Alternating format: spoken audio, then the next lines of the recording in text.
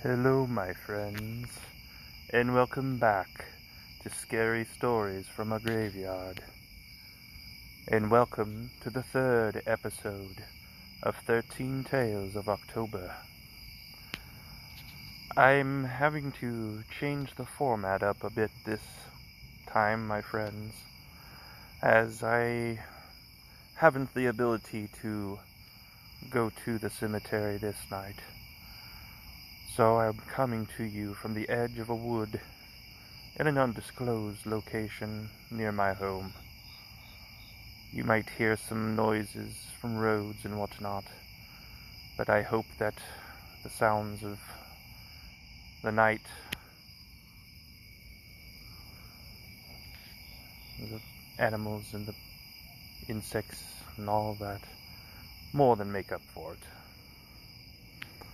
But I will go ahead and talk about what was meant to be the visit this night.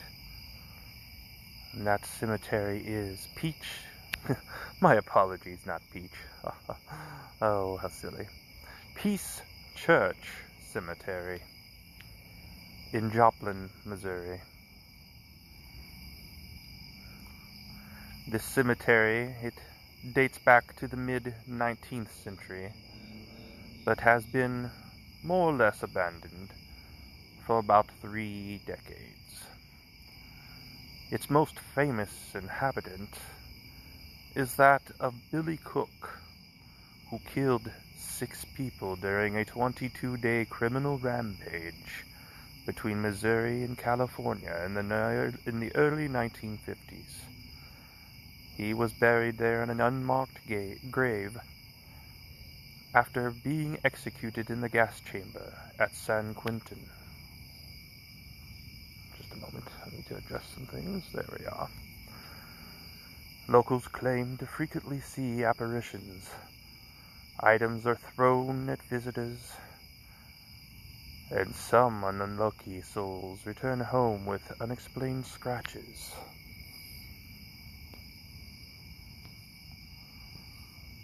And I will share one of the tales that's been shared on hauntedplaces.org, which is where I'm getting all the information on tonight's cemetery. We have an anonymous report saying that the Peace Church Cemetery is most definitely haunted, and that one of the haunts of the cemetery is that of Billy Cook, but they are certain, I'll say it from their perspective, I am certain there are restless others that occupy this site. It is an eerie place, and on one of my visits a few years back, I managed to find the grave of Billy Cook, Sr., which, unbelievably, was the very first tombstone I walked up to and read. The odds of this, of course, have to be astronomical. This grave, by the way, is on the South Side Road. Well, we'll not go into the details about where it is.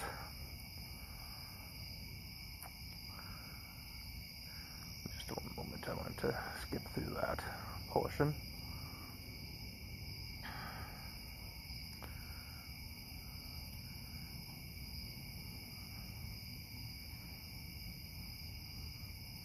I see. Okay. When I went through, alone, on this trip, I could tell someone was looking at me, even following me, as I roamed through this haunted graveyard, reading many of the very old tombstones on it. My niece and I, later on, went through this cemetery about 4 years ago, and looking for some of her relatives, and we did find a couple, as I recall. But as far as I know, I do not have any relatives buried there myself. Though it is entirely possible I do. There have been many sightings of ghostly figures and otherworldly sounds coming from this haunted cemetery, and it has been duly investigated by the Southwest Missouri Paranormal Society, who has also been very instrumental in getting it cleaned up, as it has been abandoned for quite some time. If you get a chance, you should stop by and see this interesting old cemetery from the mid-1850s era.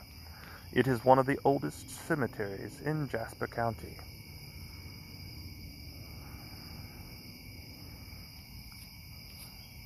Alright. So we've gotten a little bit of history of this haunted cemetery. We will now continue on with The Willows by Algernon Blackwood from the famous Modern Ghost Stories collection. The first chapter was quite long, wasn't it, my friends? I'm reading two chapters 2 and 3 tonight, though those combined should not be as long as the previous one. Chapter 2 of The Willows by Algernon Blackwood. Suddenly I found myself lying awake, peering from my sandy mattress through the door of the tent. I looked at my watch pinned against the canvas and saw by the bright moonlight that it was past 12 o'clock, the threshold of a new day, and I had therefore slept a couple of hours. The Swede was still asleep beside me. The wind howled as before. Something plucked at my heart and made me feel afraid. There was a sense of disturbance in my immediate neighborhood. I sat up quickly and looked out.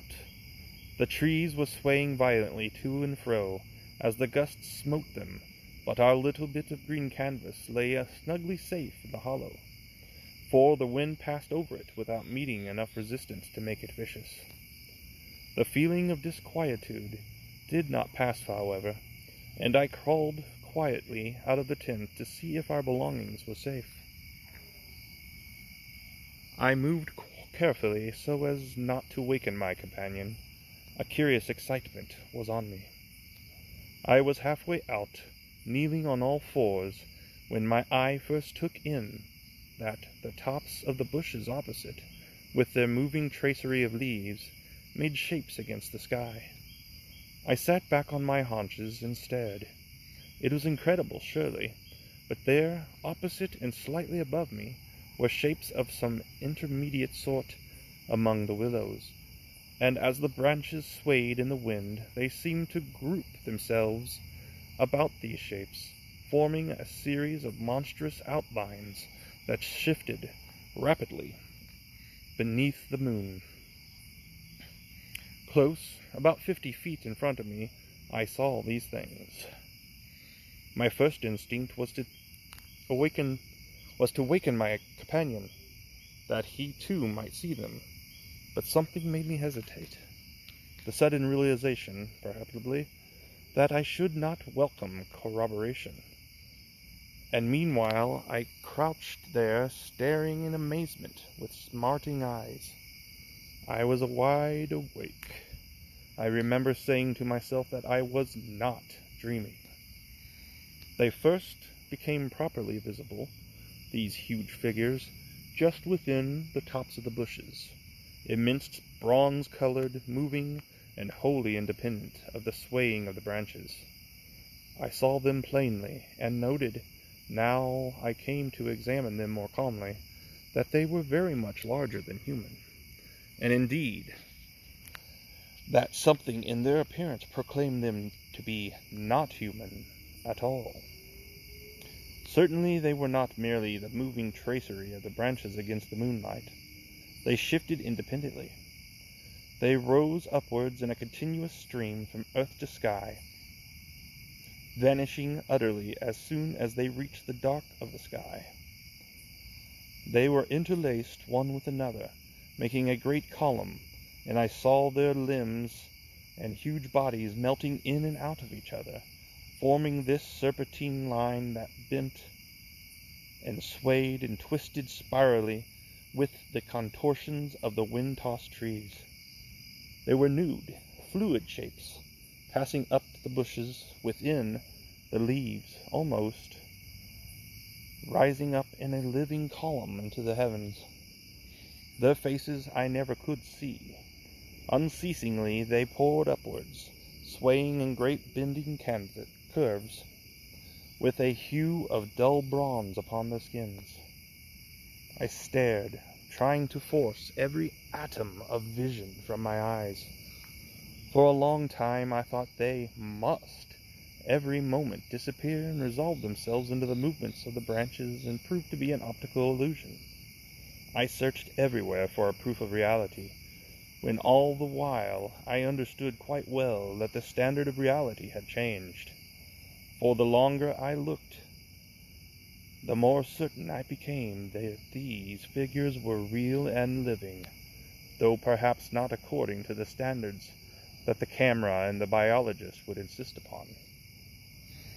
Far from feeling fear, I was possessed with a sense of awe and wonder, such as I have never known. I seemed to be gazing at the personified elemental forces of this haunted and primeval region. Our intrusion had stirred the powers of the place into activity. It was we who were the cause of the disturbance, and my brain filled to bursting with stories and legends of the spirits and deities of places that have been acknowledged and worshipped by men in all ages of the world's history. But before I could arrive at any possible explanation, something impelled me to go further out, and I crept forward on to the sand and stood upright. I felt the ground still warm under my bare feet. The wind tore at my hair and face, and the sound of the river burst upon my ears with a sudden roar. These things I knew were real, and proved that my senses were acting normally. Yet the figure still rose from earth to heaven, silent, majestically, in a great spiral of grace and strength that overwhelmed me at length with a genuine deep emotion of worship. I felt that I must fall down in worship, absolutely worship. Perhaps in another minute I might have done so, when a gust of wind swept against me with such force that it blew me sideways, and I nearly stumbled and fell. It seemed to shake the dream violently out of me. At least it gave me another point of view somehow. The figures still remained, still ascended into heaven from the heart of the night, but my reason at last began to assert itself. It must be a subjective experience, I argued, none the less real for that, but still subjective. The moonlight and the branches combined to work out these pictures upon the mirror of my imagination, and for some reason I projected them outwards and made them appear objective. I knew this must be the case. Of course, I was the subject of a vivid and interesting hallucination. I took courage and began to move forward across the open patches of sand. By Jove, though, was it all a hallucination? Was it merely subjective? Did not my reason argue in the old futile way from the little standard of the known? I only know that great column of figures ascended darkly into the sky for what seemed a long period of time, and with a very complete measure of reality, as most men are accustomed to gauge reality. Then suddenly they were gone, and once they were gone and the immediate wonder of their great presence had passed, fear came down upon me with a cold rush. The esoteric meaning of this lonely and haunted region suddenly flamed up within me, and I began to tremble dreadfully. I took a quick look round, a look of horror that came near to panic, calculating vainly many ways of escape, and then, realizing how helpless I was to achieve anything really effective, I crept back silently into the tent and laid down again upon my sandy mattress, first lowering the door curtain to shut out the sight of the willows in the moonlight, and then burying my head as deeply as possible beneath the blankets to deaden the sound of the terrifying wind. That was chapter 2, my friends, and now on with chapter 3.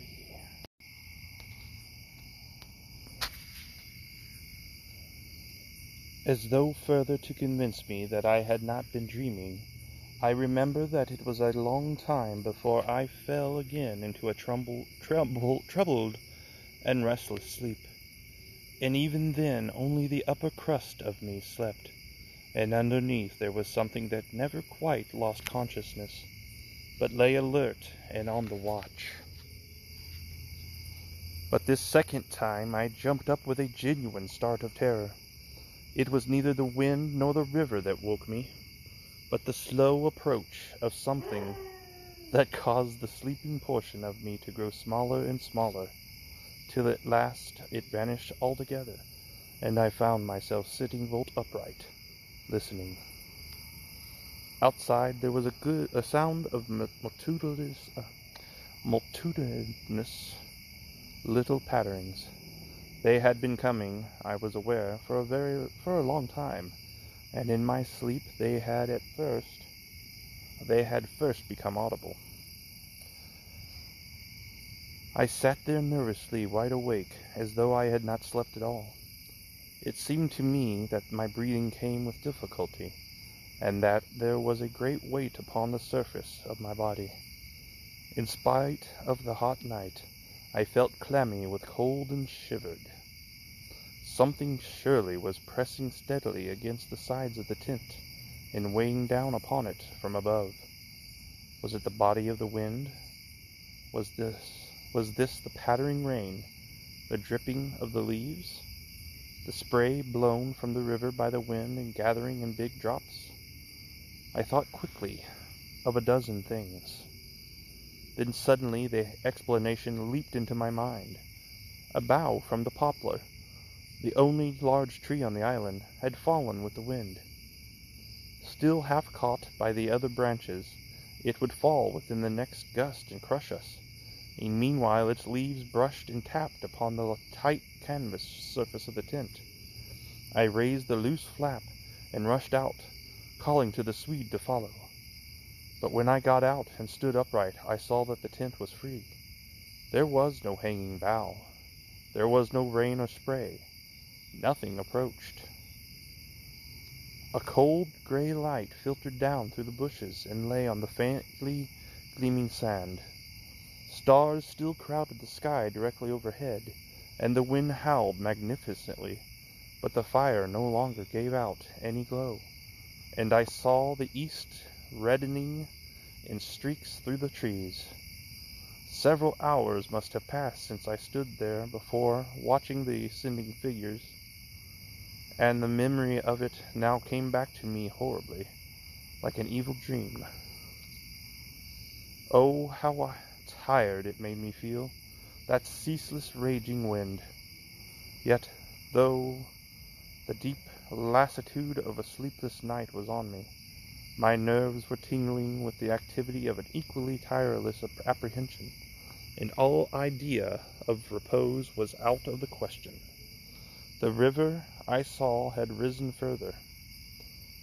Its thunder filled the air, and a fine spray made itself felt through my thin sleeping shirt. Yet nowhere did I discover the slightest evidences of anything to cause alarm. This deep, prolonged disturbance in my heart remained wholly unaccounted for. My companion had not stirred when I called him, and there was no need to waken him now.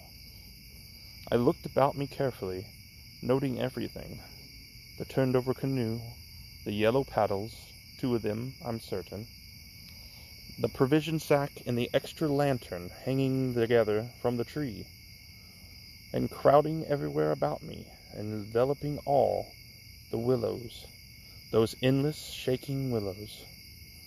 A bird uttered its morning cry, and a string of duck passed with whirring flight overhead in the twilight. The sand whirled, dry and stinging, about my bare feet in the wind. I walked round the tent, and then went out a little way into the bush, so that I could see across the river to the farther landscape. And the same profound yet indefinable emotion of distress seized upon me again, as I saw the interminable sea of bushes stretching down are stretching to the horizon, looking ghostly and unreal in the wan light of dawn. I walked softly here and there, still puzzling over that odd sound of infinite pattering, and of that pressure upon the tent that had wakened me. It must have been the wind, I reflected. The wind beating upon the loose, hot sand, driving the sand particles smartly against the taut canvas, the wind dropping heavily upon our fragile roof. Yet all the time my nervousness and malaise increased appreciably. I crossed over to the farther shore and noted how the coastline had altered in the night, and what masses of sand the river had torn away. I dipped my hands and feet into the cool current and bathed my forehead. Already there was a glow of sunrise in the sky and the exquisite freshness of coming day. On my way back I passed purposely beneath the very bushes where I had seen the column of figures rising into the air, and midway among the clumps I suddenly found myself overtaken by a sense of vast terror. From the shadows a large figure went swiftly by. Someone passed me, as sure as ever man did. It was a great staggering blow from the wind that helped me forward again, and once out in the more open space, the sense of terror diminished strangely. The winds were about and walking, I remember saying to myself, for the winds often moved like great presences under the trees, and altogether the fear that hovered about me was such an unknown and immense kind of fear, so unlike anything I had ever felt before, that it woke a sense of awe and wonder in me that did much to counteract its worst effects.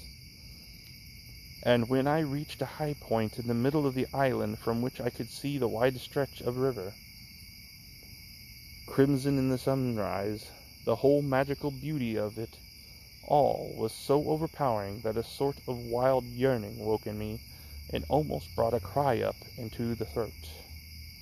But this cry found no expression, for as my eyes wandered from the plain beyond to the island round me, and noted our little tent half hidden among the willows, a dreadful discovery leaped out at me, compared to which my terror of the walking winds seemed as nothing at all. For a change, I thought, had somehow come about in the arrangement of the landscape. It was not that my point of vantage gave me a different view, but that an alteration had apparently been effected in the relation of the tent to the willows, and of the willows to the tent. Surely the bushes now crowded much closer, unnecessarily, unpleasantly close. They had moved nearer. Creeping with silent feet over the shifting sands, drawing imperceptibly nearer by soft, unhurried movements, the willows had come closer during the night. But had the wind moved them, or had they moved of themselves? I recalled the sound of infinite small patterings, and the pressure upon the tent, and upon my own heart that caused me to wake in terror. I swayed for a moment in the wind like a tree, finding it hard to keep my upright position on the sandy hillock. There was a suggestion here of personal agency, of deliberate intention, of aggressive hostility, and it terrified me into a sort of rigidity. Then the reaction followed quickly. The idea was so bizarre, so absurd, that I felt inclined to laugh. But the laughter came no more readily than the cry, for the knowledge that my mind was so receptive to such dangerous imaginings brought the additional terror that it was through our minds, and not through our physical bodies, that the attack would come, and was coming. The wind buffeted me about, and very quickly, it seemed, the sun came up over the horizon, for it was after 4 o'clock, and I must have stood on that little pinnacle of sand longer than I knew, afraid to come down at close quarters with the willows. I returned quickly, creepily, to the tent, first taking another exhaustive look round, and, yes, I confess it, making a few measurements. I paced out on the warm sand the distances between the willows and the tent, making a note of the shortest distance particularly. I crawled stealthily into my blankets. My companion, to all appearances, still slept soundly, and I was glad that this was so. Provided my experiences were not corroborated, I could find strength somehow to deny them, perhaps. With the daylight, I could persuade myself that it was all a subjective hallucination, a fantasy of the night, a projection of the excited imagination. Nothing further came to disturb me, and I fell asleep almost at once, utterly exhausted, yet still in dread of hearing again that weird sound of multitudinous pattering, or of feeling the pressure upon my heart that made it difficult to breathe. We'll stop there for tonight, my friends.